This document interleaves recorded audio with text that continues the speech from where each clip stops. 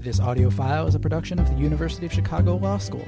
Visit us on the web at www.law.uchicago.edu. As all of you know, the Brennan Center for Justice, based at NYU, is a nonpartisan public policy and law institute that focuses on issues of democracy and justice. The Jorde Symposium, named after Thomas Jorde, a professor at Berkeley and a benefactor of the Brennan Center, promotes scholarly discourse from a variety of perspectives, mostly those issues that were central to the legacy of Justice Brennan. Now, one of the unique aspects of the Jorde Symposium is that following the main lecture, two faculty members from each institution, so when it was at Berkeley, they were Berkeley faculty members, here, University of Chicago faculty members, provide commentary. So today I'm delighted that Professor Aziz Huq, himself a Brennan Center alumnus, and Professor Martha Nussbaum will be giving us their views. Now I should state that Professor Nussbaum is going to be arriving a little late because she has a prior engagement in the philosophy department. But as you might imagine, she has studied the paper very carefully and is going to come equipped with her usual insightful comments. Now, I now have the pleasure of welcoming Martha Minow to our law school. Normally, I might make a crack about the weather, saying, boy, how unusual it must be to come to sub-zero weather with actually snow today. But I won't, because Martha Minow is a native Chicagoan, so she must feel a little bit like a polar bear amidst ice floes today back home. Indeed, the Minow name is synonymous and inseparable from our city. Newt Minow is the legendary former head of the FCC and former managing partner of one of our all-time favorite firms, Sidley Austin. He and his wonderful wife, Jo, are leaders of scores of civic organizations in the city, and we're honored to have you both in the audience today. Thank you for coming.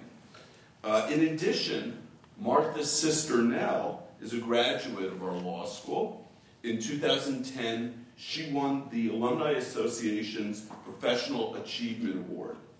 Now, when I said a moment ago that it's my pleasure to introduce Martha, I am understating my enthusiasm. There are some people in the world that seem to excel at virtually everything they do, make it seem like it's no effort at all, and Martha Minow is one of them. She's a prolific scholar, a legendary teacher, indeed many of you in this room, an extraordinarily engaged civic leader, an inspired leader of a renowned law school. In other words, Martha Minow is the sort of person one would love to hate because she's so perfect at everything that she does. But even more infuriating is the fact that Martha makes hating her impossible because she's also one of the nicest, most genuinely decent human beings I've ever met. And so it's a particular pleasure to have her here today. Martha is the Morgan and Helen Chu Dean and Professor of Law at the Harvard Law School. She's taught at Harvard since 1981 in a large number of fields, including civil procedure, constitutional law, family law, and international criminal justice.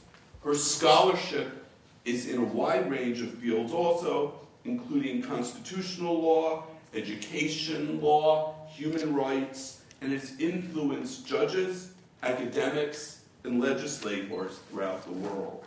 Now, I could spend the rest of the evening stating all of Martha's board affiliations, which include Chicago's MacArthur Foundation and the Legal Services Corporation. But instead, you're not here to listen to me, you're here to listen to Martha, so I'm going to stand aside and allow her to present the 2015 Jorde Symposium Lecture, Forgiveness, Law, and Justice. Martha.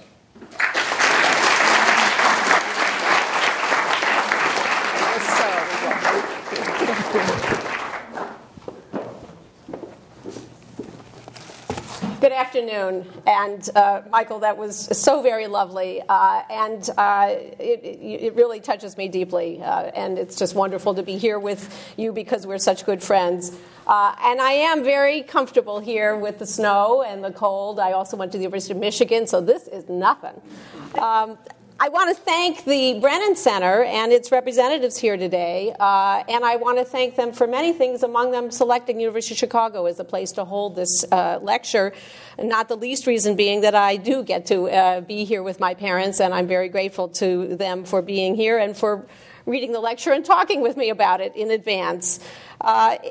I am also incredibly grateful to Martha Nussbaum and to Aziz Huq for being willing to comment on what is really a work in progress. And so I say to them, and I say to you all, forgive me. Now, how often have you said that? Forgive me. These are words that we use when we arrive late. No comment meant to you all. These are your words that we use when we ask someone to repeat something that they've said that we missed. And these are words that we use when we've done something more egregious. These are familiar words in the prayers of many religions. These are steps towards repentance and redemption. Requests for forgiveness fill the lyrics of pop music, detailing mistakes and apologies between lovers, parents and children, citizens and governments, individuals and their gods. Forgiveness is pivotal in novels ranging from Atlas Shrugged to the Lord of the Rings trilogy, Ender's Game, Wicked, Victor Hugo's classic Les Miserables. That one spotlights the human costs that an unforgiving law can impose not only on a criminal defendant, but also on the one who enforces the law.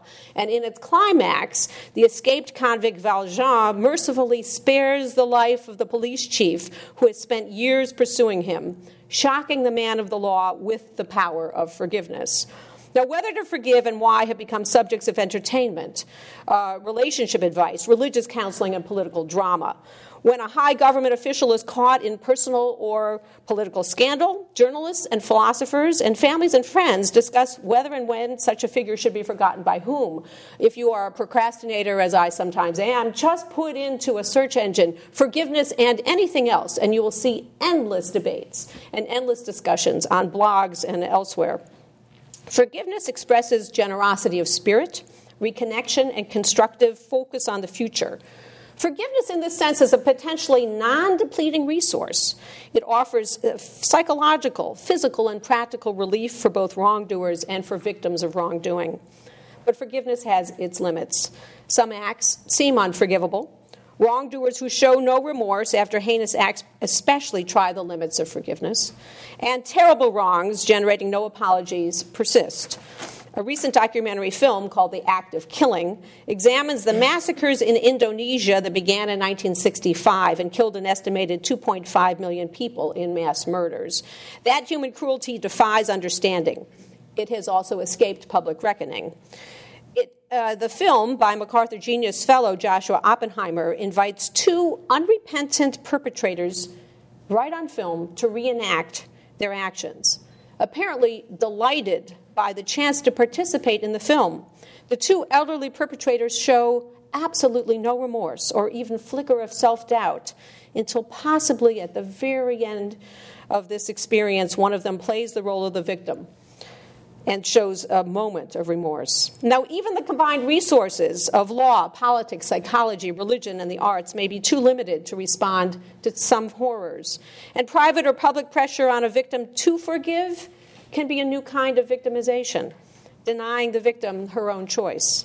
So I ask myself the question, although forgiveness holds many, many resources, should law encourage people to forgive one another? Should law be used to forgive people itself for wrongdoing? Or instead, is it a mistake to promote greater connections between law with its need for predictability and forgiveness with its dependence on emotions and moral judgments? Before exploring these questions, I will discuss what I mean by forgiveness. I will turn then to the possible roles that law can play in relationship to forgiveness in the context of criminal law, both international and domestic. And also, perhaps a little bit surprisingly, another area is debt. And by that, I mean both sovereign debt of nations and also consumer debt, something that many of us live with.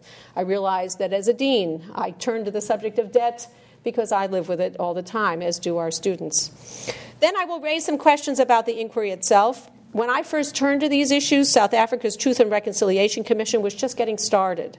And in the 20 years since, and in no small measure because of the TRC effort, forgiveness has attracted global attention and debate in law, psychology, and politics, as well as in its traditional homes of religious and philosophic discussion.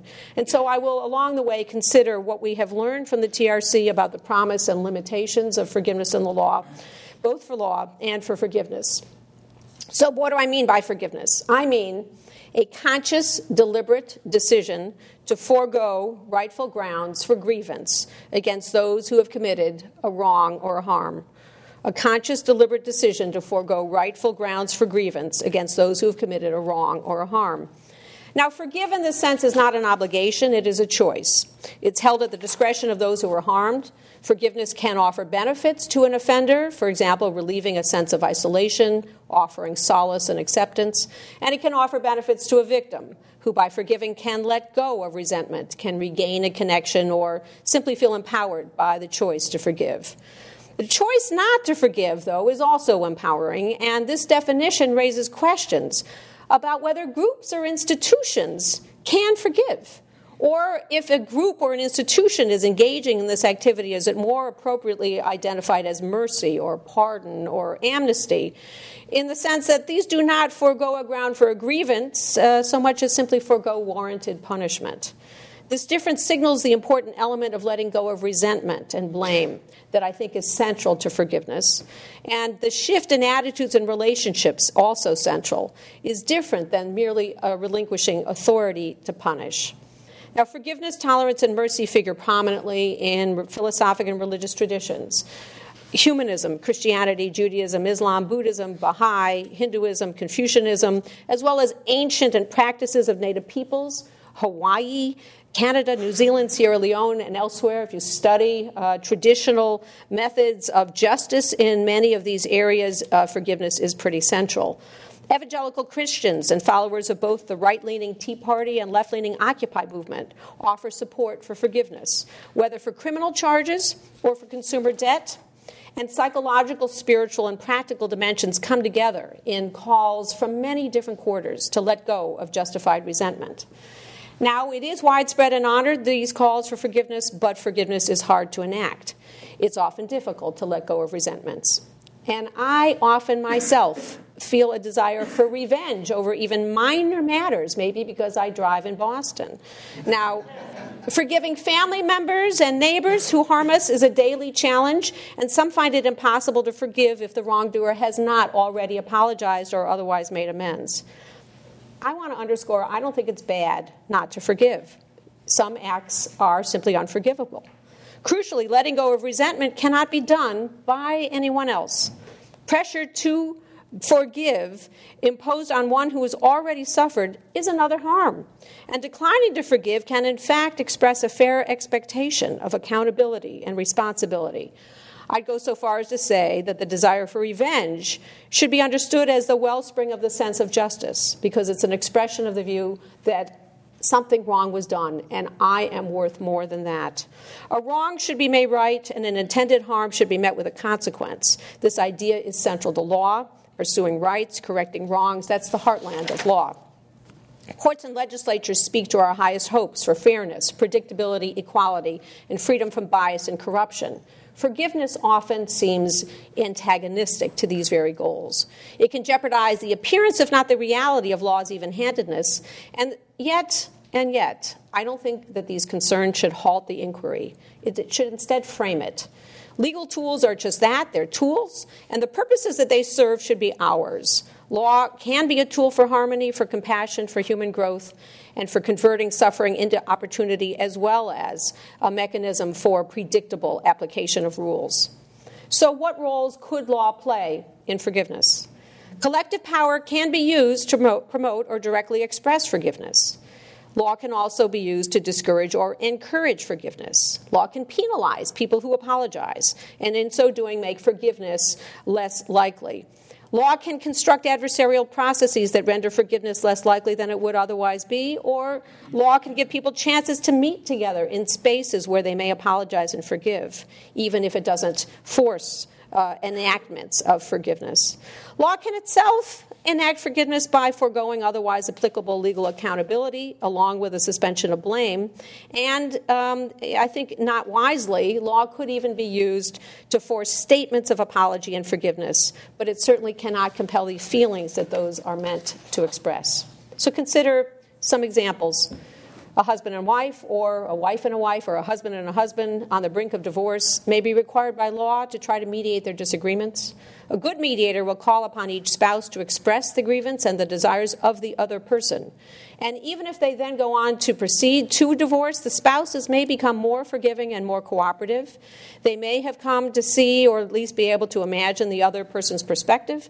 And they may even find common ground, perhaps in resenting the mandatory mediation exercise.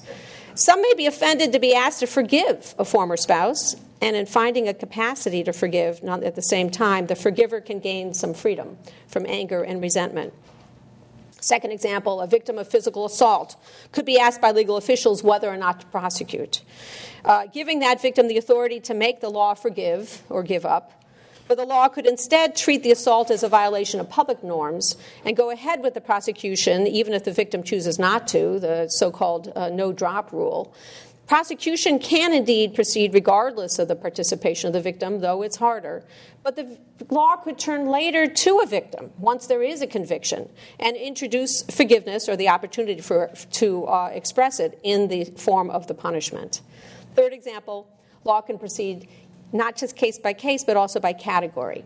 And in decisions about when to prosecute, anyone, for example, who commits self-defense, that's exempted from a certain kind of punitiveness. Or the law can enact a general amnesty, a general pardon, even before prosecution, say of protesters in a certain context, or of immigrants who enter the country illegally or who were children when they entered. And these express a kind of suspension of blame, a kind of forgiveness, though they also may express a political judgment about the behavior or about the costs of prosecution. Law can prescribe, as yet another example, negative consequences for a doctor who apologizes for making an error during surgery. The law can treat that apology as an admission. 36 states now have adopted what they call apology laws that prohibit admission at trial of any expression related to sympathy or apology. And I think this is an effort to say there should be room for people to make these expressions without being in fear that it may affect later liability. Following a civil war or a mass violence, the law of one country or international law can call for criminal prosecutions, but they may instead proceed without prosecutions. And they collect victims' testimony, for example, for history or memorials, or grant amnesties. And in some sense, South Africa's Truth and Reconciliation Commission represents an innovation in creating amnesty that was conditioned on the collection of disclosures and statements by alleged perpetrators of the wrongdoing that they had engaged in. The designers of the Truth and Reconciliation Commission hoped that this process would prevent cycles of revenge by giving public acknowledgement to past wrongs and by investigating violations of human dignity, both by the prior government and by those who fought against it. It was quite a gamble, and it remains controversial at this moment. Political cartoonist in South Africa named Zappo brilliantly captured the problems in a drawing that shows the TRC's chair, Archbishop Desmond Tutu, standing on ground that says truth on one side of a chasm, and on the other side of the chasm is a ground labeled reconciliation. So this idea that truth can lead to reconciliation remains an idea, not a lived reality, even though there are also some very positive things to be drawn from the TRC experience. So let me spend a moment on that before returning to the broader questions about forgiveness and law. I do think it's noteworthy that the TRC drew criticism from opposing sides. It was challenged in court by the African National Congress, by the family of Stephen Biko. The Commission's proceedings and report also drew fire from former government officials, police, and political leaders. So it was attacked from both sides. And that's some evidence that the TRC did something that at least appeared to be fair, and it fulfilled its mandate in a fair and impartial manner. The studies following the TRC report ambivalence and disappointment and negative and mixed reviews, with many people wondering if efforts at forgiveness simply cover up wounds that were supposed to be healed.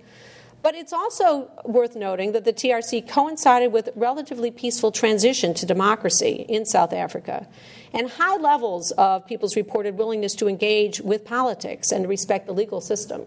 The country remains in serious difficulties, particularly around crime and rape. And yet, I think to the amazement of almost every observer, the peaceful quality of transition in South Africa coincided, as I say, with the TRC, and maybe the TRC had something to do with it. The story of the TRC has been compelling enough to inspire similar efforts elsewhere.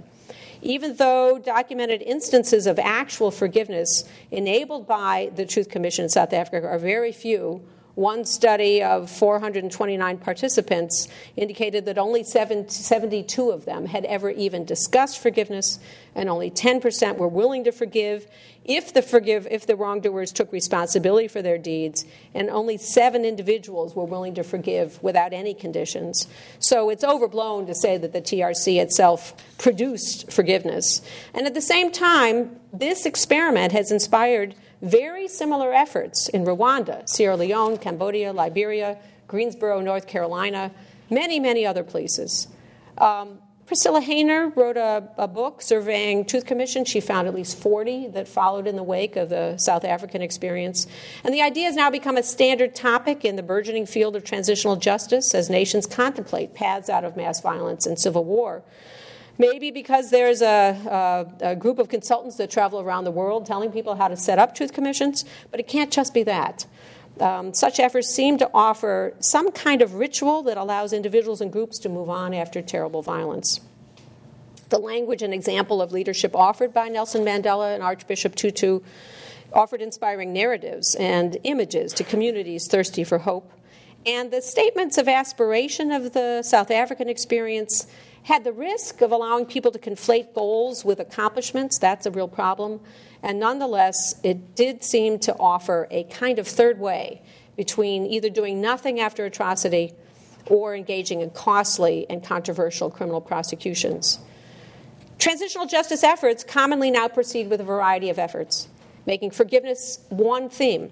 Take Sierra Leone. When it emerged from its bloody and lengthy civil war, the nation created a Truth and Reconciliation Commission. But at the same time, criminal prosecutions proceeded through its special tribunal.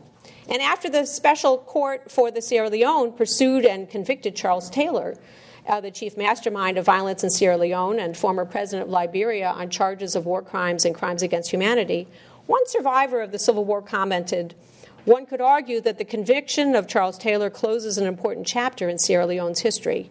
Some even may call it justice. But court decisions won't build Sierra Leone or any other country where former perpetrators and victims live alongside each other. Rebuilding can start only with a purposeful daily decision to forgive and forge a common future." The person who made these comments was a survivor of the Civil War and violence there. His name was Samuel Karoma.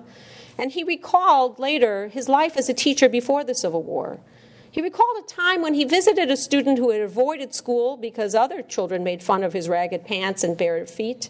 And Karoma, the teacher, bought the boy, who he called Vandy, some clothes and schools, and the boy returned to school.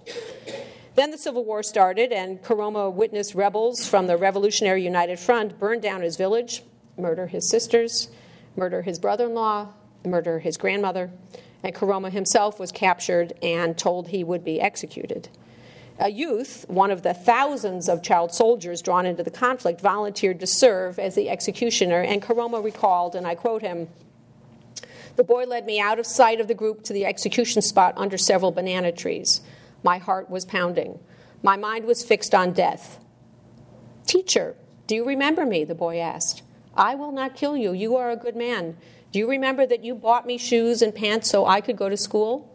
I watched in amazement as the young man removed the cover from his head, revealing familiar eyes and a tear-soaked face. Vandy drew a rough map with charcoal to the nearest village held by peacekeepers, and that's how I crawled to safety and eventually returned to my family. After the war, Karoma helped Vandy as he returned to school, and they remained friends.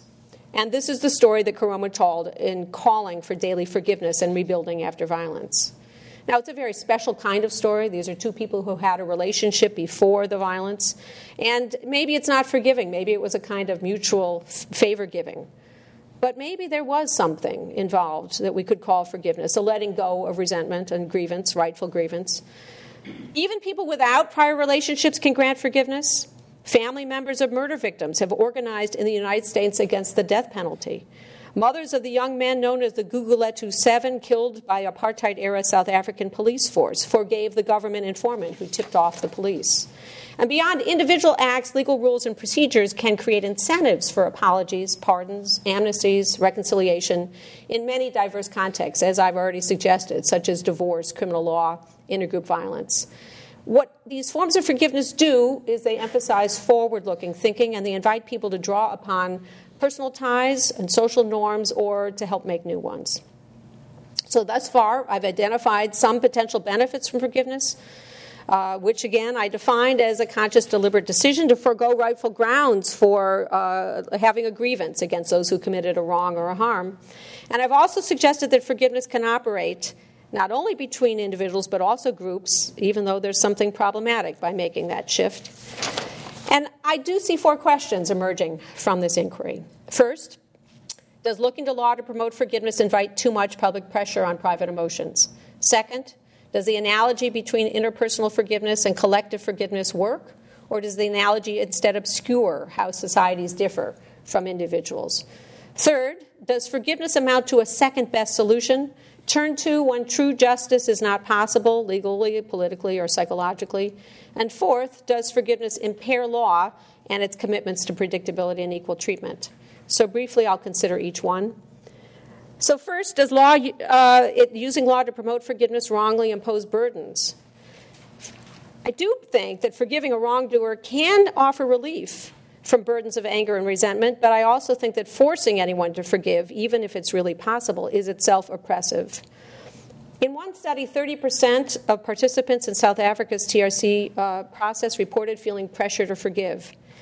And that, I think, is a source of resentment and continues to contribute to the mixed views about the TRC.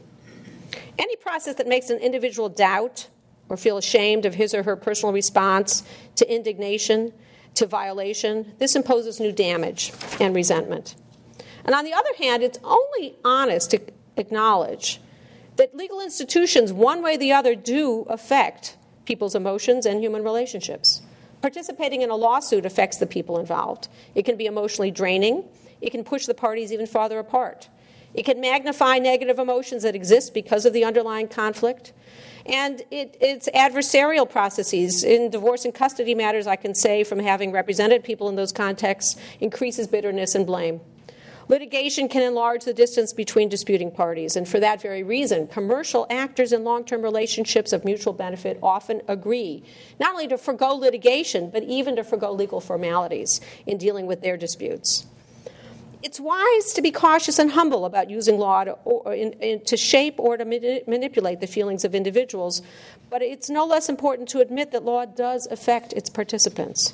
And if the legal framework inevitably affects emotions, pushing people to at least consider forgiveness may be no worse than pushing people towards revenge, adversariness, or bitterness. Second, does societal forgiveness compare correctly with interpersonal forgiveness? I worry about jumping too easily from the image of personal forgiveness to political or societal issues. And we know that groups and nations behave very differently than individuals. Crowds behave differently than individuals. A nation may have a head, but it does not make it a human being. So can a public leader or an institution guide a group of people themselves to let go of desires for revenge? let go of resentment. This is an empirical question. It occupies scholars of truth and reconciliation commissions, not only in South Africa, but also in Argentina after the fall of the military junta and the restoration of democracy. People are studying this in Chile as well. Very hard to get a grip on it. But notice this is a question not about the societal forgiveness itself, but about the impact of leaders on the feelings of individuals. Very interesting and worth exploring. But it's still different from whether or not the group itself or the government itself can forgive. Does that make any sense? Does a government official have standing or authority to forgive? Consider a woman whose husband had been imprisoned and tortured, who said in the South African Commission for Truth and Reconciliation, she said, "A commission or a government cannot forgive. Perhaps only I could do it, but I am not ready to forgive." That comment haunts me.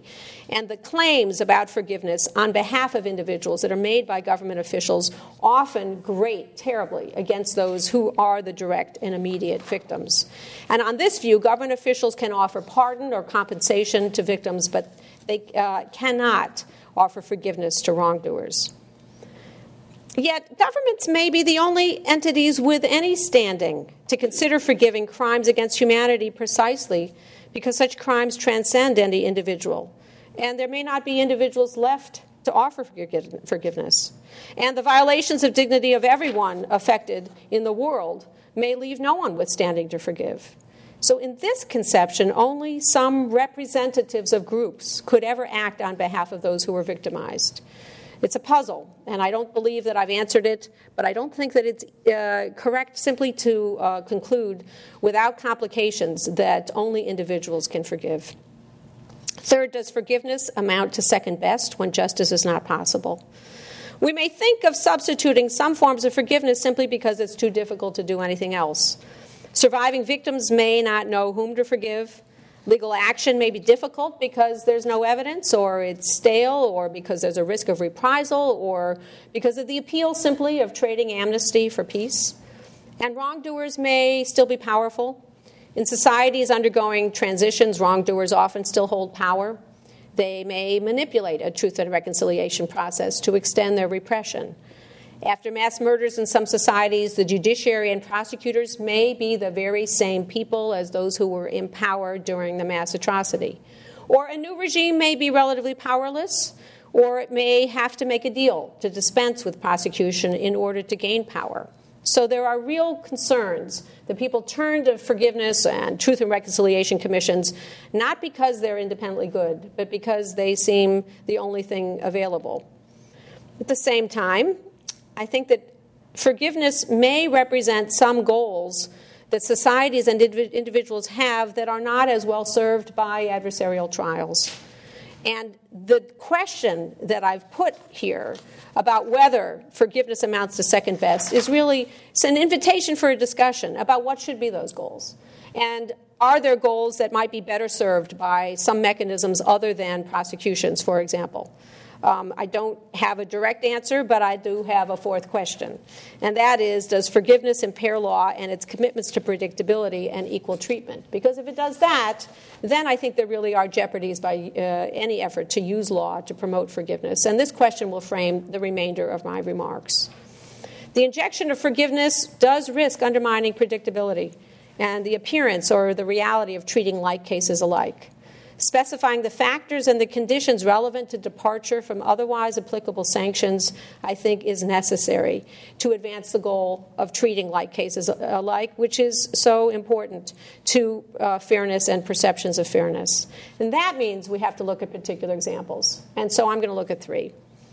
The first one picks up a question that was left by the framers of the first permanent International Criminal Court, which was charged with prosecuting gross violations of human rights. The second concerns responses in criminal law, and particularly international criminal law, to child soldiers, with, I think, some repercussions also, though, for juvenile offenders domestically. And the third turns to debt, notably sovereign debt. So the first one deals with this interesting curiosity about the design of the first permanent International Criminal Court. It can exercise jurisdiction only when national jurisdictions fail to do so. including where they purport to act but in reality are unwilling or unable to carry out proceedings. And in this way, the ICC complements domestic justice systems rather than replacing them. This complementarity provision is ingenious because it deals with the sheer fact of limited resources of this one permanent court by saying actually the court is meant to be the place of last resort only if domestic nations do not act. The question is, what does it mean for a domestic nation to act in a way that deprives the ICC of jurisdiction? Does it have to act by prosecuting? Or can a nation do something other? Can it, for example, have a truth commission? The authorizing law, the Rome Statute, the treaty that established the court, guess what? Leaves the question open. And it was not for lack of discussion. In fact, there was such extensive debate over this question about whether domestic truth commissions or non-adversarial justice should count to deprive the court of authority to prosecute. You can read pages and pages, see every argument raised, and then the framers said, we can't decide, so they punted. So the question's technical, but it points directly to the law's role and relationship to forgiveness. Should a truth commission collecting evidence by perpetrators and victims satisfy the international legal requirements and deprive the court of its authority to prosecute? If it has key elements, my suggestion is, such as actually providing opportunities for people to be heard, providing opportunities to name names, if it actually has elements of fairness and elements of accountability, I think at least it should be a candidate for this possibility. But there is a risk that a truth commission could be a sham.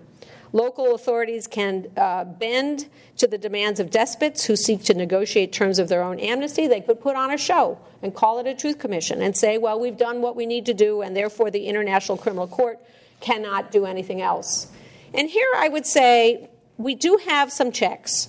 The judges at the International Criminal Court, the UN Security Council retains power to refer matters to the court. Member nations that govern retain the power to refer matters. They can step in, and at least there's the possibility of checking domestic departures from international criminal justice norms. There is, of course, the need to check the professional prosecutors at the ICC who may understandably focus primarily on criminal convictions and not actually recognize other ways to advance purposes. But here's the fundamental point.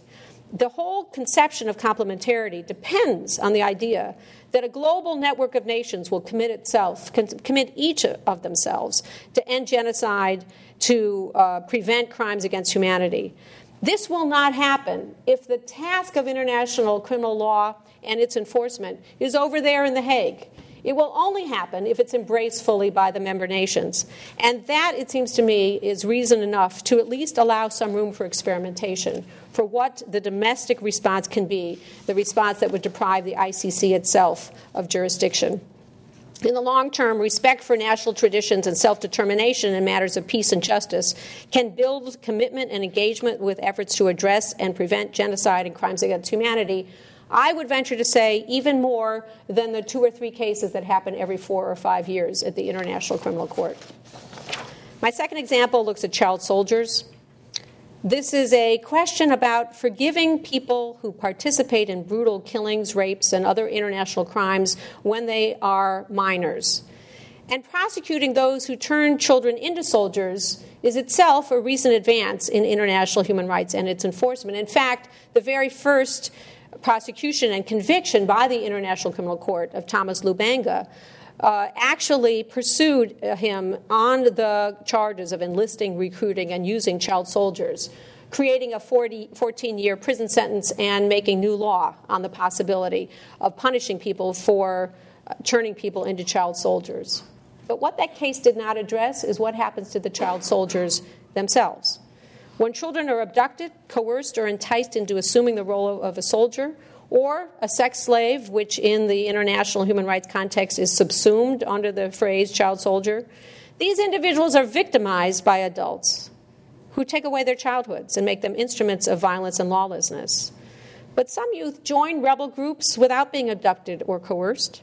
Some are drawn by ideology or actions, opportunities for action or responsibility, some by the thrill of committing violence. Some are coerced initially, but later make choices to engage in killings and rapes.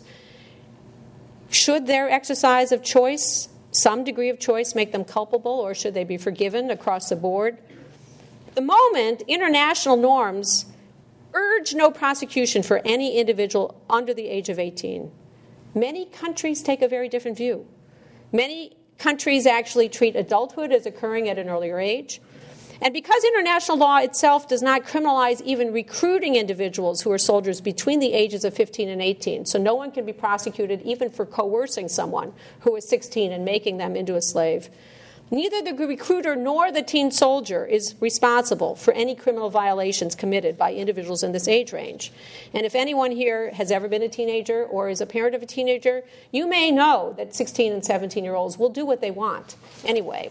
So this group of older children are allowed to fight. No one is responsible for their being soldiers, and they are not responsible, even if they made the choice themselves. And even if initially abducted, a 15-year-old can commit a murder, a torture, a rape. A 15-year-old can recruit and kidnap younger children to serve as soldiers. And under the law, 15 to 17-year-olds are treated as victims, no matter what they did.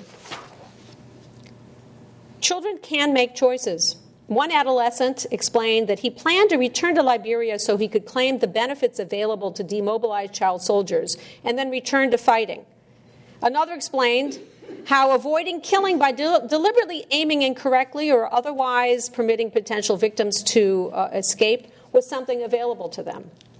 The same young person may present himself as a tough combatant while friends and former soldiers are in conversation, and then treat that individual, say to others, I'm a traumatized and innocent, while talking with non-governmental organization workers. We all know that and see that often as a survival tactic, but it shows that there are latitudes of choice, and it does raise the question about across-the-board exemption of individuals from any kind of responsibility. A young woman may find it easiest to deal with an investigating commando by forming a sexual relationship with him, and that may be completely justifiable. But to treat that individual as having made no choices is in many ways to demean her and to say that she has no mind of her own. Perhaps ironically, viewing child soldiers as innocent victims, which is the rhetoric of most human rights organizations, makes forgiveness beyond reach simply by definition, because forgiveness is available only to those who commit a wrong. By treating child soldiers as victims and incapable of wrongdoing no matter what they do, they're not eligible for forgiveness because they haven't done anything wrong. Many former child soldiers, when you interview them, and I've read many testimonies and talked with many people who work with them, say that they are wrought with guilt about what they did and have no framework to talk about it because they're not held responsible. They're not viewed as people who can be responsible. Emmanuel Jal, who was a former child soldier and became a music rapper, he expresses this struggle in his lyrics. For example, he says, I'm in another war. This time it's my soul that I'm fighting for. Nations and the international community could actually involve those who participated as minors under the age of 18 with armed groups in public processes to acknowledge for themselves and larger society what happened and why. These young people can contribute to social efforts to acknowledge violence and lawlessness and maybe help to forge new and productive chapters in their own lives and in the futures of their own societies. What's fascinating is that at least in many of the areas in Africa where this issue is coming up, where thousands and thousands of young people are dealing with the experience of having been a child soldier, under their domestic laws, they would be treated as adults, and they're not being tried. And therefore, their communities shun them and say they're not held responsible for what they did. They're held in a kind of limbo. And it's that problem that I'm trying to look at, not with clear ideas. I'm not suggesting they should be prosecuted by international criminal tribunals, but I think it's wrong to exempt them across the board from any kind of accountability. And finding ways to acknowledge both the wrongs done to and the wrongs done by young individuals could actually help the law be forgiving without leaving former child soldiers beyond the role of the law itself. My third example is debt. I know you've been waiting for this one. Debt and forgiveness are commonly coupled in language that some people say is a quaint holdover from an older era. That's not really the same forgiveness, some people have said to me. And yet the concept of debt infuses Western and Christian morality. In this light, the moral dimension involved in resolving financial debts is anything but a quaint holdover from the past. Legal mechanisms of bankruptcy offer a practical solution, but also a metaphor, allowing individuals and companies to declare insolvency and discharge debt, obtain immunity from suit, have a fresh start, often with consequences, required financial counseling, selling off assets to repay creditors, restructuring payment schedules, and probably receiving a poor risk rating for future credit. Individuals who go through bankruptcy undergo shame and personal difficulties. Businesses often declare bankruptcy, though, as a business strategy, sometimes to break union contracts, sometimes to give priority to certain relationships, sometimes to walk away from investments that no longer make sense. And so sometimes this language of forgiveness may seem out of bounds, particularly when we talk about businesses. But some debts lie outside of bankruptcy, at least in the United States. Student loans, some of you may know, cannot be forgiven by declaring bankruptcy, except in instances of total disability, death, and some instances public service. That's a choice. Once upon a time, student loans were forgivable under bankruptcy. Congress could change it tomorrow, that I don't think they will. And following the subprime mortgage explosion and the massive defaults in the global financial disaster, many private creditors forgave private home mortgages, and there could be private forgiveness even without formal bankruptcy proceedings. What's interesting to me is to think about those areas where bankruptcy is excluded. It even extends to sovereign nations, also states. I'm not going to comment on Illinois' situation. Detroit, though, was able to declare bankruptcy. Illinois cannot declare bankruptcy, nor can many developing nations, even though they are in terrible, terrible shape financially because of debts, because of the terms of creditor nations. Now, drawing from biblical notions of a Jubilee year that clears the slate of all debts, there's something called the Jubilee Network that has mobilized faith communities and other organizations and claims credit for developing global financial reforms and more than $130 billion in debt relief for the world's poorest countries. There's a committee for the abolition of third world debt that collected 24 million signatures in just 2 years from people in 166 countries petitioning the cancellation of debts for developing nations. And, people like Bono and Pope John Paul II and many others engaged in this effort to try to pursue multilateral debt relief and forgiveness. It's been fascinating for me to watch law professors and economists press for the recognition of a new legal doctrine, odious debt. It's a colorful phrase. The idea is that certain types of debt do not deserve to be repaid because they were undertaken for purposes at odds with the interests of the people expected to repay them. And despite the usual rule that agreements must be kept even when governments incurring a debt has been overturned and replaced, advocates urge the cancellation of odious debt when a sovereign debt failed to receive general consent of the people in the nation. Requiring such repayment punishes the people for the bad behavior of their leaders without doing anything to halt or deter lending to horrible regimes. And embracing the odious debt doctrine, its advocates argue, could redirect international capital to more productive and transparent uses. Opponents, of course, have good arguments too. They say that recognizing a doctrine that would exempt repayment would have terrible definitional problems. It would reward those in the worst-run countries with the worst-managed debt. It would, say the skeptics, excuse repayment of odious debt, raising the price of funds offered on credit and shrinking the supply, something that I think you guys all learn here. It's in the ether here, right, about supply and demand. And so, in fact, in my own community, it's many of my students from developing countries who are most opposed to the development of the odious debt doctrine and say it'll shrink the credit that's available to their countries. So there are some alternatives. Non-governmental organizations could develop voluntary standards to spur aggressive monitoring, to raise international creditors, to score sovereign borrowers with the aim of reducing loans for improper purposes. Public and private actors could offer technical assistance to debtor nations so that they can stretch out the payments or take advantage of shifts in interest rates and the value of relevant currencies, just as lender nations do. It's fascinating to see Britain has decided 2 days ago to repay some debt they've had since 1720 to take advantage of a favorable currency exchange rate. Very interesting. Maybe some people from Britain could actually consult with some of the countries to whom they have loaned money that are dealing with repayments right now. There are lessons I'm trying to learn, and others too, from Argentina's recent experiences. Certainly suggest the need for some kind of global system to prevent holdout creditors from derailing negotiated restructuring of national debt. When you have everybody agreeing to the restructuring except a couple of people who bought the debt for pennies on the dollar, you got to wonder what exactly is going on here. Taking a page from commercial debt collection companies that purchase bad debts and collect pennies on the dollar by garnishing wages and harassing debtors, the supporters of Occupy Wall Street started a group called Rolling Jubilee to purchase consumer debt and then do something rather radical: forgive it. Having raised more than $500,000 by last summer, this group actually has been able to buy and forgive, with $500,000, $10 million worth of people's medical bill debt, student loans, and consumer debt, while expressing compassion for distressed debt as a human problem.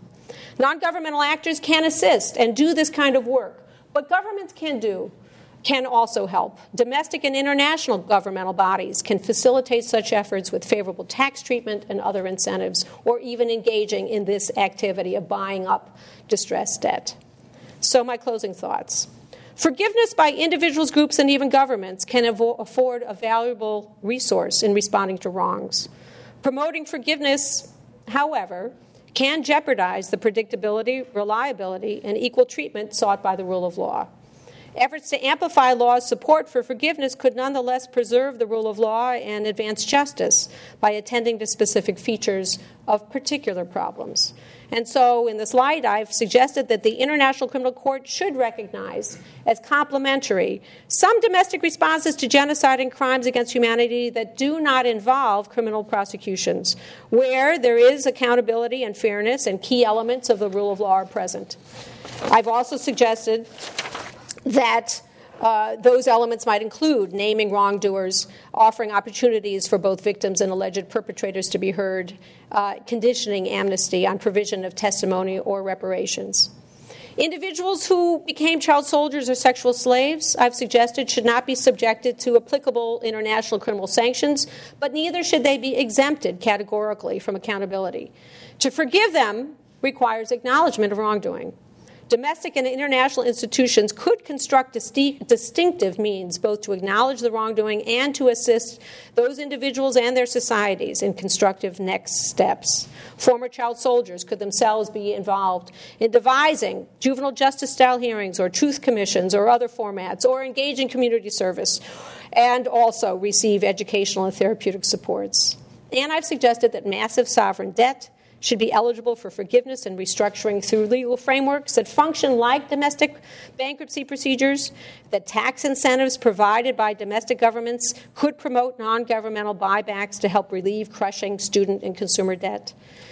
I'm not wedded to the details of any of these proposals. They are here simply to indicate that it's possible to devise legal rules and practices that support forgiveness without giving up fairness, and that we broaden the tools available in law if we broaden law's purposes to include the possibility of forgiveness. Now, we should guard against turning to forgiveness solely when more robust justice is not available. We should be careful not to deploy the power of the law to distort private emotions. We should not elide the differences between individuals and groups. But we could consider how and when law can usefully make space for forgiveness. And even when law adjudicates the past, we hope it will help make a better future. Law will, in one way or another, affect emotions. It could support forgiveness as much as it supports revenge. There's a man named Paul Bose, who I think was famous for absolutely nothing except crafting sentences that he hoped would be quoted after he died. He wrote before Twitter, but I think he would have loved Twitter.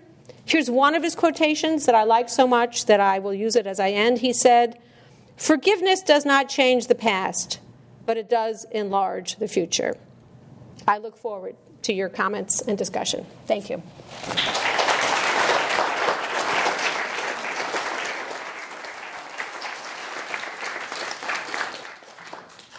I'd like to invite Martha Nussbaum to give first commentary. Well, first I'd like to thank Martha Minow for this very rich and provocative paper on such an important topic. I'm going to focus, as a philosopher that I am, on the philosophical definition of forgiveness and suggest some normative worries about different varieties of it. And I'll talk about 3 different attitudes, only 2 of which are actually forgiveness. And then I'll end with some brief remarks about Nelson Mandela. Now, by now, there's a large philosophical literature in which forgiveness is treated together with resentment and other emotions that are typically called reactive attitudes.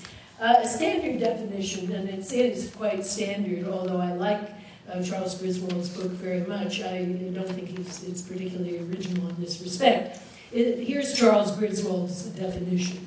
He argues first that forgiveness is a 2-person process involving a moderation of anger and a cessation of projects of retribution or revenge in response to the fulfillment of 6 conditions. And so here are the 6. A candidate for forgiveness must, number 1, acknowledge that she was the responsible agent. Number 2, repudiate her deeds by acknowledging their wrongness and herself as their author. Number 3, express regret to the injured at having caused this particular injury. Number 4, commit to becoming the sort of person who does not inflict injury and show this commitment through deeds as well as words. Number 5, show that she understands from the injured person's perspective the damage done by the injury. And number 6, offer a narrative accounting for how she came to do wrong, how that wrongdoing does not express the totality of her person, and how she is becoming worthy of approbation. So this is a lot, but let's begin at the beginning. So forgiveness is a process in which a wronged person moderates or perhaps totally gives up anger, and certainly totally gives up projects of revenge or retribution. So there has to be a wrongful act. There has to be, at least initially, anger at that act, and some type of retributive project, or at least wish. Now, does Minow agree with this? I think she does agree with that part. She clearly thinks there has to be a wrongful act, and she often refers all through the paper to resentment and to the decision to abandon projects of retribution, and I think also she often refers to moderating angry emotions as well. But there's a puzzle.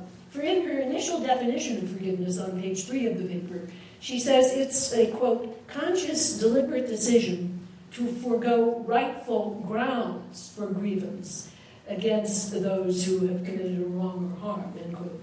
Now, this reference to grounds of grievance puzzles me. I don't think Minow means to say that the forgiver has to say that the wrongful act was not wrongful, or somehow forget it, or pretend that it didn't occur. If she does mean that, then I think she's incorrect. However, I think that by forgo rightful grounds of grievance, putting the accent on grievance, she means giving up on retributive projects and perhaps retributive emotions, not giving up the fact that the wrongful act was wrong. And in this respect, I think she really is not at all far away from Charles Griswold. But what about those 6 conditions? Minow says that forgiveness does not require an apology and can be unilateral. And I think ultimately this is correct, but let's not go there too quickly. Because Griswold's 6 conditions replicate perfectly, and I'm sure that's where he got them, the standard Jewish account of the necessary conditions of forgiveness as presented in Maimonides, in Yonah of Gerona, and then repeated in the marvelous vast tome of Yosef Dov Soloveitchik late in the 20th century. The main scenario envisaged is that between the sinner and God demands quite a lot before forgiveness will be granted. But then this same dyadic structure, more or less, is then replicated in human relations. In the Christian tradition, a lot of different things go on, but this conditional or transactional picture of forgiveness is one very prominent form. We see it in the Gospels, along with much else, as we'll see in a minute, but it is one thing that Jesus does say. For example, the woman taken in adultery is forgiven on condition that she go and sin no more. And in Luke 17, Jesus says, if your brother wrongs you, rebuke him, and if he repents, forgive him. And if he wrongs you 7 times in a day, and 7 times turns to you saying, I repent, you shall forgive him. So that is very much following the Jewish tradition there. And then the organized church, not surprisingly, develops this into an elaborate structure that gives representatives of the church enormous power. We see this in Tertullian's De Penitentia. We see it in the Catholic tradition of the Confession. We see it in the picture of the last days that we get in the medieval poem Dies Irae that was so central to the Mass. Forgiveness in this part of the Christian tradition requires confession, contrition, vows not to sin again, and, in short, considerable humbling of the penitent before the wronged person. We see this same idea, very interestingly, in the postscript that the, of course, Anglican Bishop Desmond Tutu wrote to his book, No Future Without Forgiveness. Not in the book itself, but in the postscript. He says there has to be confession, there has to be contrition, and so on and so on. Now, I think this idea is also ubiquitous in personal relations, quite apart from religion. Unless the other party comes to me and apologizes and maybe grovels and confesses, there should be no forgiveness. I mean, think about the public ritual of politicians and their wronged wives. We always say, oh, the politician says, I'm a changed man, I'm a broken man, and so on, and then it's only then that the woman is supposed to forgive him. And of course, Hillary Clinton was taken to the cleaners for forgiving without that kind of performance of humility. And now I think that Minow needs to acknowledge how prominent and common this conditional and transactional account of forgiveness is. I don't have much time here, but in brief, this is something I'm working on now. I think this transactional type of forgiveness is very slippery and morally dubious because of the way in which it extracts a performance of abasement from another person as the price of restored attitudes and relations. It is, I think, not the cessation of anger, but often at least a covert form of anger. In the Gospels, however, we also find 2 other things. First, we find some instances of unconditional forgiveness. So Jesus says the sins are just forgiven and doesn't mention any condition.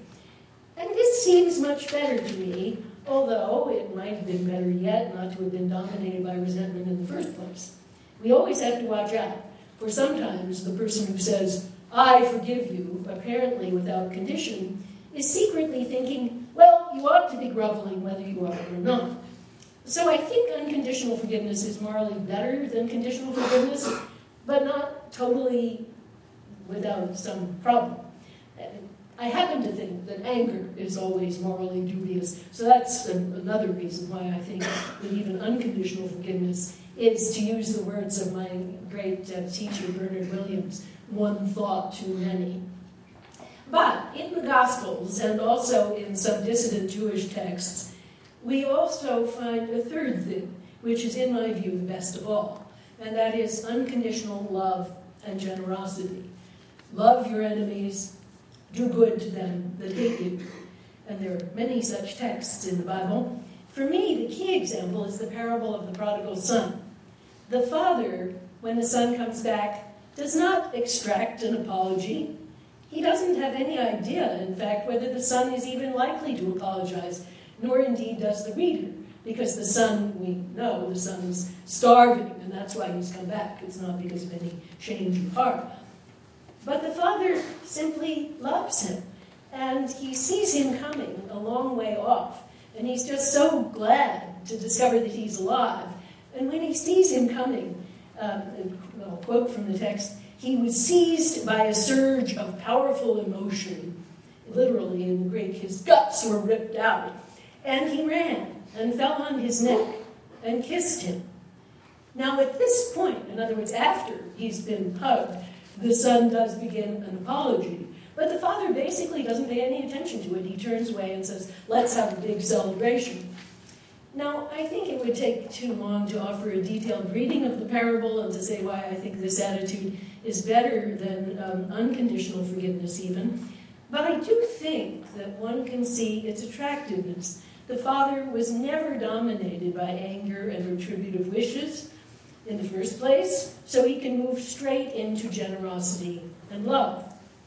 Now, just very briefly, I want to suggest that it's this generous attitude that Nelson Mandela persistently embodied and in a very deliberate way formed himself to be that sort of person. He talks about daily meditations during his 27 years of imprisonment on Robben Island. Now, I've read virtually everything that Mandela published, and there isn't a single reference to forgiveness, and certainly not to contrition or confession. But even the unconditional sort of forgiveness, as I've said, it still presupposes that there was anger and resentment. And Mandela tells us that he basically decided that anger was an inappropriate attitude, and he tried to get rid of it and cultivate different attitudes. His account of his treatment of his former adversaries always emphasizes seeing and celebrating the good in people and just moving ahead to a future of cooperation rather than dwelling on grievance. And I think this is in Minow's paper and very much in the ending of her paper, but it is, I would say, it's not really forgiveness. Now, I've talked a lot to Justice Albie Sachs about this, the great South African constitutional judge who knew Mandela very well. And he agrees with me that the idea of forgiveness, while important for Desmond Tutu, seemed to Albie Sachs and to other ANC people around Mandela a religious idea that was basically alien to their movement. For Sachs, the main thing was the pursuit of institutional justice. But for Mandela, it also involved a new set of human attitudes, which are basically those of the father of the prodigal son. Mandela repeatedly says, you get people to work with you by seeing the good in them and treating them as capable of good deeds. So I'll just end with one wonderful example of this generous, non-angry attitude. Mandela is describing an exchange with a white Afrikaner warder who was appointed to be his personal cook when he was in the third of the three prisons, Victor Vorster, which just prior to his release. So the first one was the horrible Robben Island. The second one, Paulsmoor, was a little bit better. But Victor Vorster, because they knew he was going to be the leader of the nation, they put him in a very nice prison, which is almost like a kind of country club. And the situation was that Mandela was already being treated very well, albeit still a prisoner, and so a white jailer had to be his personal cook and servant. So we can imagine all sorts of possibilities of resentment on both sides. Now the question arises, who is going to do the dishes? And here's what Mandela says. I took it upon myself to break the tension and a possible resentment on his part that he has to serve a prisoner by cooking and then washing the dishes. And I offered to wash dishes. And he refused. He says, this is his work. I said, no, we must share it. Although he insisted, and he was genuine, but I forced him, literally forced him, to allow me to do the dishes. And we established a very good relationship. A really nice chap, Warder Swart, a very good friend of mine. Now, I think this is clearly not transactional forgiveness, but I would argue that it's also not unconditional forgiveness, because there's no anger to let go of. Mandela had dealt with all of that in himself years ago, and he had replaced anger by an ethic of unconditional love. And this attitude was not only good for him, it was very good for South Africa. If he had said to Warder Swart, I forgive you, Warder Swart would have been reminded of his culpability, and the relationship would be off to a rocky start. Even unconditional forgiveness involves a kind of abasement of the wrongdoer. It says, I am virtuously renouncing my resentment, even though you have given me good grounds for resentment. So it's a kind of self-aggrandizing attitude. Mandela's isn't. It's just respectful, humane, and loving. We can't all attain the moral dignity of Mandela, or we might add Gandhi and King, who also exemplify this, I think. We can't all love those who wrong us, but we should certainly try. And that means looking at the whole idea of forgiveness with a certain skepticism, even if, in many cases, it's the best that limited human beings can do.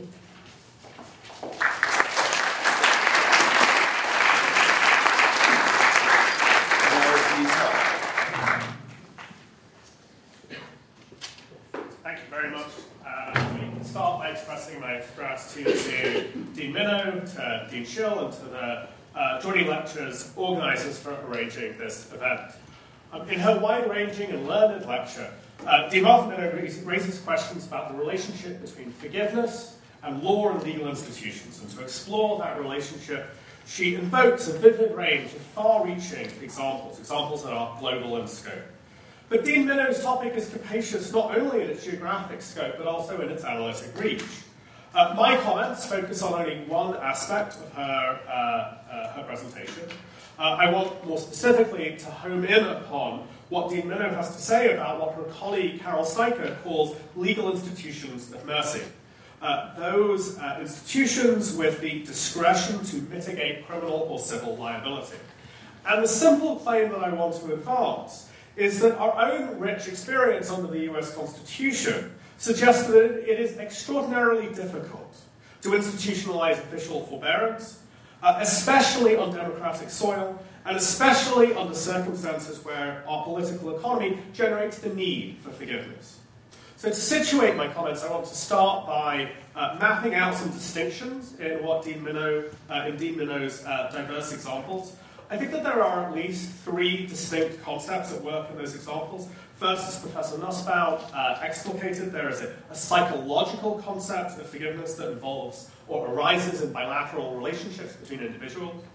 Second, there is a distinctly institutional concept of mercy, something that Geoffrey Murphy has defined as the official exercise of discretion to mitigate a legal consequence that is otherwise a person's lawful fate. And then finally, there are some of Dean Minow's examples that are too rule-like, too wanting in discretion, too inattentive to particulars to rank as mercy, and rather should be styled instances of excuse, justification, or mitigation. And just as there are diverse ideas of forgiveness, mercy, and excuse alive in Dean Minow's examples, so too there are a diverse array of roles that the state can play. It can be a forum for mending personal relationships. It can be an instrument for reorganizing relationships between whole social groups. Or it itself can be an instrument for setting aside civil or criminal penalties. Now, I am skeptical about my own ability to say anything meaningful about so diverse an array of psychological and institutional arrangements. And so I want to focus upon those examples in Dean Minow's lecture that are best captured by the rubric of what I'll call mercy. And I think this includes some of the child soldier examples, the international criminal prosecution examples, and perhaps the debt forgiveness example. In my view, we gain more traction in understanding the circumstances, the institutional circumstances of mercy, by looking at a domestic rather than an international context. As Dean Minow mentioned, it may well be that we want for sufficient examples, sufficient empirical information to make credible predictions about the trajectories of the sort of institutions that she describes in the international sphere. Even the case studies that Dean Minow examines, I fear, yield few unambiguous lessons. Take here the Truth and Reconciliation Commission in South Africa.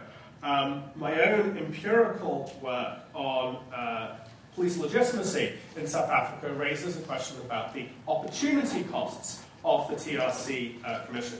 That work suggests that the post-apartheid state has systematically failed to supply basic public goods of security from crime, and that this failure has comprehensively vitiated both trust and social cohesion.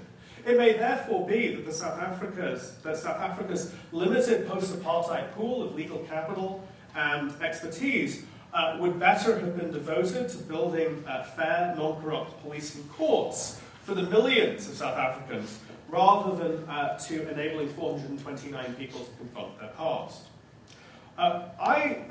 Instead of looking at the international domain, would rather look at our own parochial experience under the US Constitution for guidance here. And our domestic experience is relatively rich, but there are at least three institutional sites of mercy in the US Constitution. First, our federal courts' power to exercise discretionary equitable authority. Second, the equitable discretion of a prosecutor to forgo criminal charges, recognized as constitutional in Borden-Kisher and other cases. And finally, there's the authority of both the executive to pardon and the jury to nullify that create related sites for mercy within the criminal adjudicative process. Consideration of these three institutions, I submit, yields no sanguine lesson. Each has been narrowly construed, each falls short of the redemptive aspirations glimpsed by Dean Minow. And the reason for this failure roots back to the democratic pedigree of legal authority in the United States and the tendency of political economies that conduce to a need for mercy to simultaneously stifle the instruments of mercy. So, as an example, I want to use equitable judicial power, which I think looks, on its first blush, the most likely source or site of merciful discretion. There are two sources in the Constitution's text for rooting this idea. Article 3's reference to equitable judicial authority, and Article 1's suspension clause, which is a reference to an equitable remedy. For our purposes, it's instructive to look at habeas, which is protected by the suspension clause, and to other occasions that the courts have correcting unlawful state action. Now, for the advocate of mercy here, the record here is bleak. Habeas at its core is a remedy for unlawful executive detention, and in this regard, it has comprehensively failed. Take the court's intervention in Guantanamo under the name of Brennan v. Bush. This case came too late. It came after a majority of the detainees had been released, including those most likely warranting freedom. Moreover, rather than increasing the rate of releases from Guantanamo, the Brennan decision led immediately to a decline in the rate of releases from the base. In the less noticed immigration context, habeas once served as an extensive modality of promoting legality at the border. Today, it has been all but abolished by statute. And finally, the availability of habeas relief in the post-conviction context under Section 28 U.S.C. Section 2254 is at best a mirage because of the legislative changes most importantly enacted by Congress in 1996. Rather, to the extent that federal courts today exercise a merciful form of equitable discretion, it is not to enable social cohesion or to redeem historical injustice. It is rather to exculpate the errors of the state. It is in the widening gyre of absolute and qualified immunity. It is in the deepening shadow of the good faith exception to the exclusionary rule in the Fourth Amendment context. And it is in cases like the recent Helen versus North Carolina, where the court denied a remedy for a Fourth Amendment violation because an officer simply didn't know what the law was. Equitable forgiveness, that is not dead in the public law context. It exculpates the ignorant officer, enables the negligent violation of the Constitution, and licenses routine unlawful infliction of state coercion. Now, to be clear, my claim is not that American legal institutions are incapable of mercy. In Illinois, for example, in 2003, Governor George Ryan famously commuted all capital sentences. But the Ryan commutation provides us with a clue as to why institutional mercy is so rare. Ryan was at the end of his term. He feared no democratic reprisal.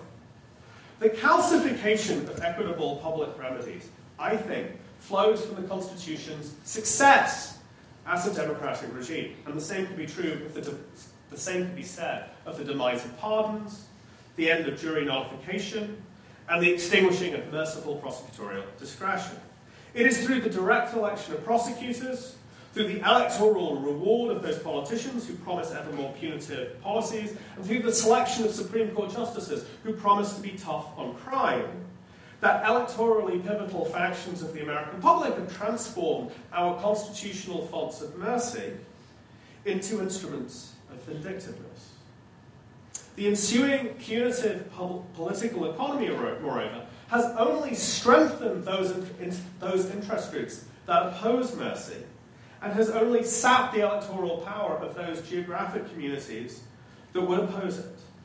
The positive feedback loop of the contemporary carceral state's political economy, that is, means that correcting its mercy-warranting excuses becomes increasingly difficult over time. Now, an advocate of institutionalizing legal mercy might draw two lessons from this. First, more ambitiously, she might observe, along with theorists from St. Anselm to Geoffrey Murphy, that the essence of mercy lies in a discretion that, as Portia cautioned, is not constrained. But the essence of democratic government is the representation of the people. To represent in a democratic register, whether as a delegate or a trustee, is not to act upon unbounded caprice. It is to be constrained by some constant view of what the people want or need. Mercy and democracy, that is, stand at least somewhat in tension with each other. Secondly, and more modestly, America's path suggests that when a democracy is most in need of instruments of legal mercy, it is least likely to preserve them from the force of majority rule. And so to repose one's hopes for mercy or forgiveness in democratic legal institutions, at least in the absence of the qualities of public character that Professor Nussbaum adumbrated, qualities that one might doubt one finds in the American public, this may be a quixotic enterprise. Those who seek to capture mercy, those who seek to promote forgiveness, may do well to look elsewhere than democracy. Thank you.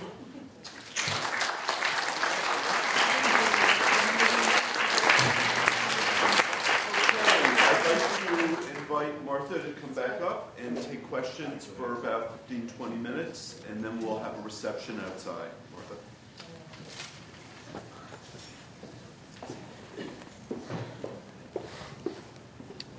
Well, those were just splendid comments and lots for me to absorb, and I say to Martha, I've already learned so much from your writings on this subject.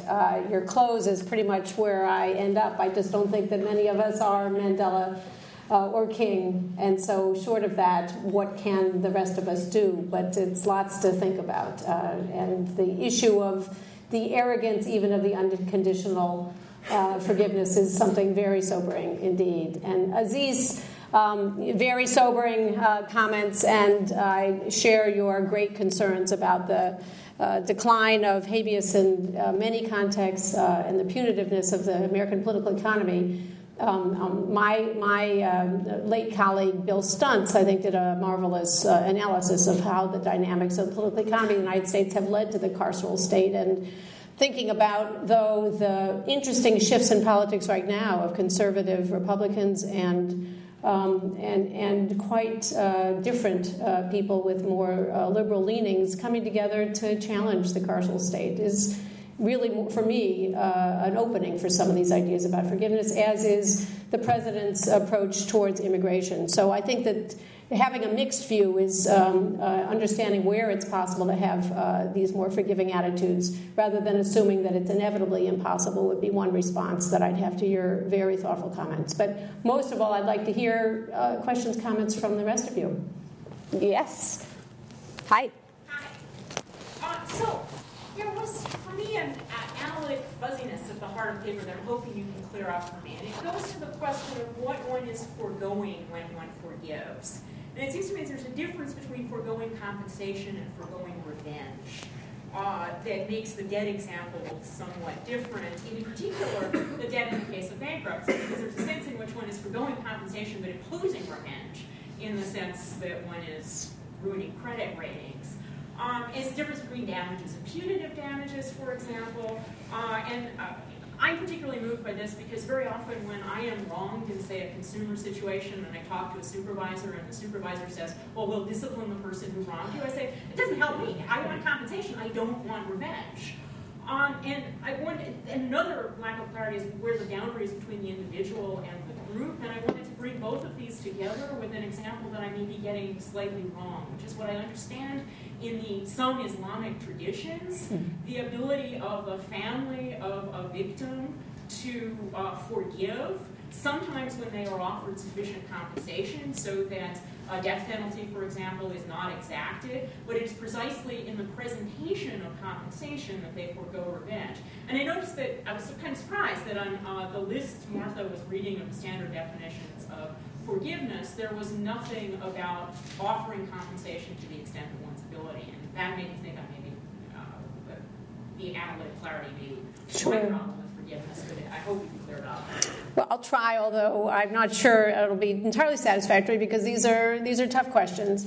I think that in the transactional approach to forgiveness, which is, of course, a dominant approach, particularly in Jewish traditions and in some Christian traditions and some Islamic traditions, the transactional approach calls for actions that demonstrate the change of heart of the wrongdoer.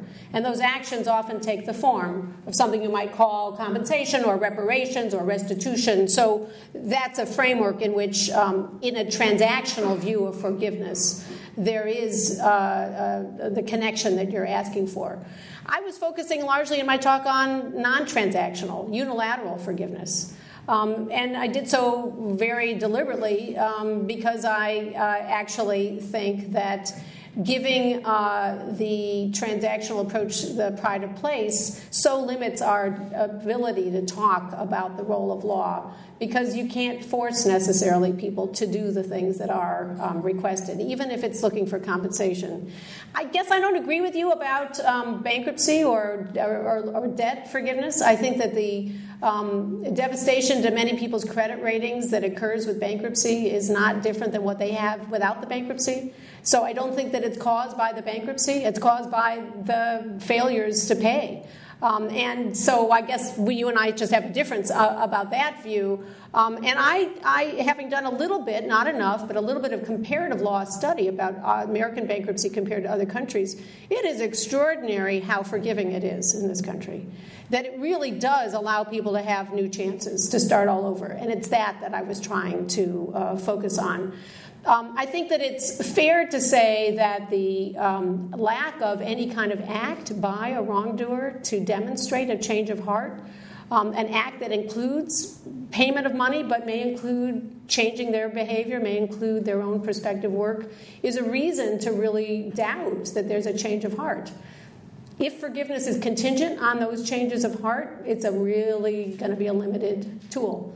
And I'm interested in exploring its possibilities even where we don't have it. Where we do have those willingness on the part of wrongdoers to pay money, to engage in actions, to go to the communities that have been wronged and apologize and engage in education, all that's wonderful. I'm concerned about the cases where we don't have that. Yes. Who are you? I'm Jose Espinosa. Thank you. Colombian student. I'm interested in, you said that the law produces some incentives for forgiveness, and at the same time there was an idea floating in the air about a distinction between trials and truth commissions. So my question specifically has to do with the Colombian case in which we're discussing precisely what kind of design to deal with these massive human rights violations. So what do you think, which are the characteristics of trials or truth commissions related with forgiveness? Which one produces or incentivizes more forgiveness? And specifically, which are those characteristics?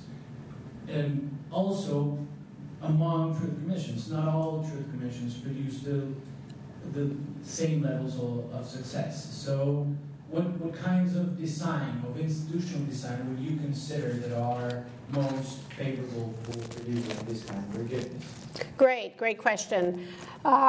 Here Professor Huq's distinctions about the different kinds of roles that institutions can play are very worthwhile to consider. So the difference between the possibility of law creating a forum for meetings on the one hand, or creating an institutional structure through which the groups can themselves engage in a different kind of relationship.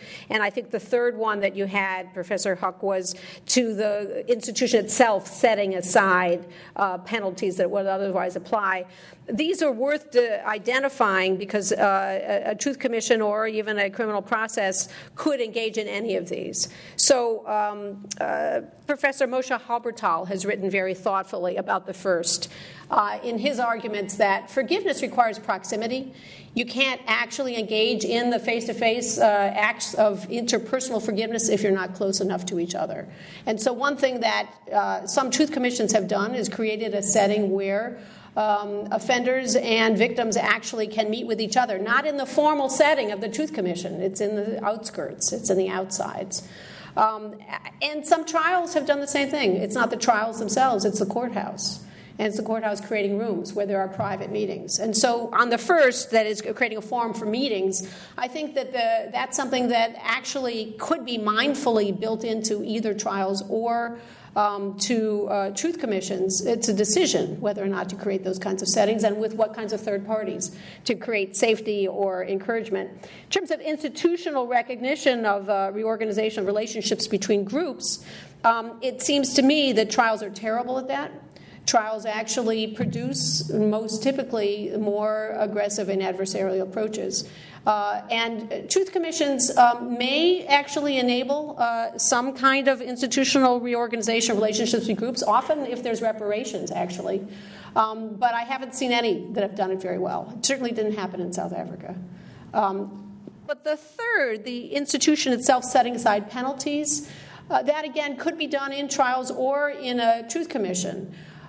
You ask, though, ultimately for an empirical question, which is which kinds of institutions with what features have done what well. And what I'd say here is that the evidence is terrible. We just don't know. We don't have baselines. How do you have measurements? It's just incredibly difficult. So I'm afraid that this field is in its infancy. The field of transitional justice as an empirical field is in its infancy, and it may not actually get much better because we can't do controlled experiments. The research is very, very problematic. What you can do is you can have post hoc surveys, and it's very hard to know with people whether or not things would have been different if they had done things differently because you can't run the trial.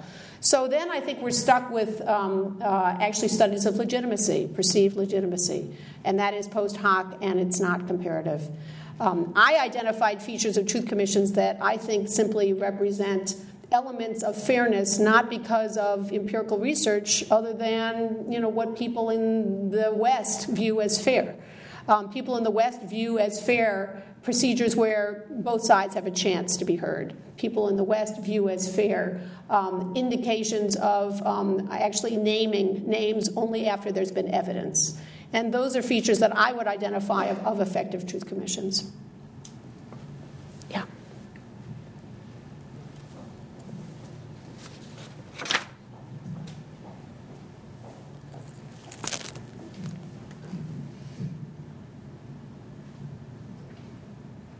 Thank you so much, Dean Minow. My name is Elliot Geiser. I'm a second-year law student here. In an attempt to sort of synthesize your hope for the project of conservatives and liberals in the United States, attempting some kind of mercy and or forgiveness-based reforms with what Professor Huq and what Professor Nussbaum sort of said, maybe the problem isn't so much democracy being incompatible with mercy and forgiveness, but rather having an administrative state with the kind of legal codes that we have that create a series of tripwires that form those grounds for retribution that makes it incapable for a lot of our leaders to have the Nelson Mandela kind of attitude, because they're responsible for a lot of latent retribution or anger. Perhaps the solution might be something to do with reducing the number of ways in which someone can be aggrieved, or at least the state can be aggrieved. I'm kind of curious to draw your opinion on. Do you have an example in mind? Well, the example in general, to me, is just eliminating the number of regulatory offenses. I think of sort of the antitrust kind of context, which is a myriad of tripwires for people to kind of fall over at any kind of period. It's a really great question, and I do worry myself that we have an instance of a lot of hatred and anger and resentment because we've actually created a public culture that encourages it, that encourages the culture of grievance. I have to say that as a regulated entity, which a law school is, and a dean lives with it all the time, I'm incredibly sympathetic to what you're describing. And the ways in which any institution is always in violation because there are just so many rules and requirements, it creates a kind of over-regulated, dangerous situation that then leaves discretion in the hands of any enforcer who wants to go after somebody. So I'm, terribly sympathetic to your general approach. I think that there is, at this moment, I do believe, in this country, a widespread view that there's too much of this kind of gotcha mentality in the law. And I think that let's grab it. I think that it's true in the criminal justice system. I think it's true in the regulatory system. And I think that that's something that's worth addressing, and I think that the language of forgiveness resonates for people in trying to mobilize those sentiments. John Helen, I work in the law library. My question has to do with how you got started in this work. It's clear that your background were in cases of Kosovo, South Africa, etc. Can you say a little bit about that history as compared to, say, possibly some work with cases where individuals commit murder and people are encouraged to forgive individuals? I've been struck in the reading I've done in anticipation of this by what you consider to be the scope of the problem. There were too many people to be brought through a criminal system, so that you're concerned that forgiveness not become a cop-out, but you're also, as I understand it, anxious to make sure that something is happening in the society that gets at guilt, gets at culpability, and does it for the huge scope of the problem. So thank you for that question, and I'll be very frank and say that I started this project in the library. I'm in the library, and I'm looking around as I, at the time, was working on issues having to do with responses to mass atrocity, and I looked up forgiveness, and at that time, this is early 90s, the only resources on my campus that dealt with the subject were at the Divinity School. And that sent me on a journey that was very different than the journey would be today.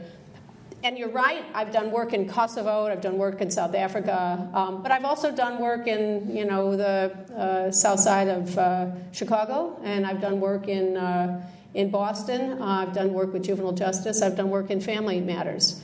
So for me, this is something that I started to see coming up in many, many circumstances. I've not myself been involved in domestic murder trials, but I have been very much affected by my students who work in that context, and also by meeting people who are leaders of the movements in this country by family members of murder victims. It's a set of attitudes that I don't have, this genuine forgiveness and this desire to limit the state's capacity to punish. I'm in awe of it. It's not my own. It's not the same exact sentiment that maybe motivates a country that has so many people who could be prosecuted and looks for the alternatives, the way that you're talking about. But it's very interesting. I've worked with many students who worked in Cambodia. In Cambodia, the estimates are that 1 out of 3 people engaged in the genocide. You're not going to try all those people. It's just not possible. But it's also not clear that it's the right response, because it means that the problem that happened there is not the kind of thing that a criminal justice system is set up to do. It's about a mass effect in the society of leaders and attitudes. And you have to have some kind of set of institutional responses that deal at that granular level. And I think that that's not actually so atypical, that we have many, many, many problems that have that quality. And singling out a few people for large, expensive trials is just not going to deal with it. say, and I don't really in any way mean to trivialize the problem by saying, why do you think libraries have forgiveness programs for returning books?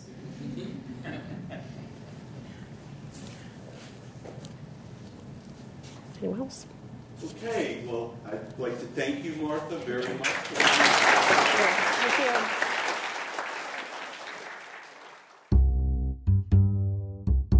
This audio file is a production of the University of Chicago Law School. Visit us on the web at www.law.uchicago.edu.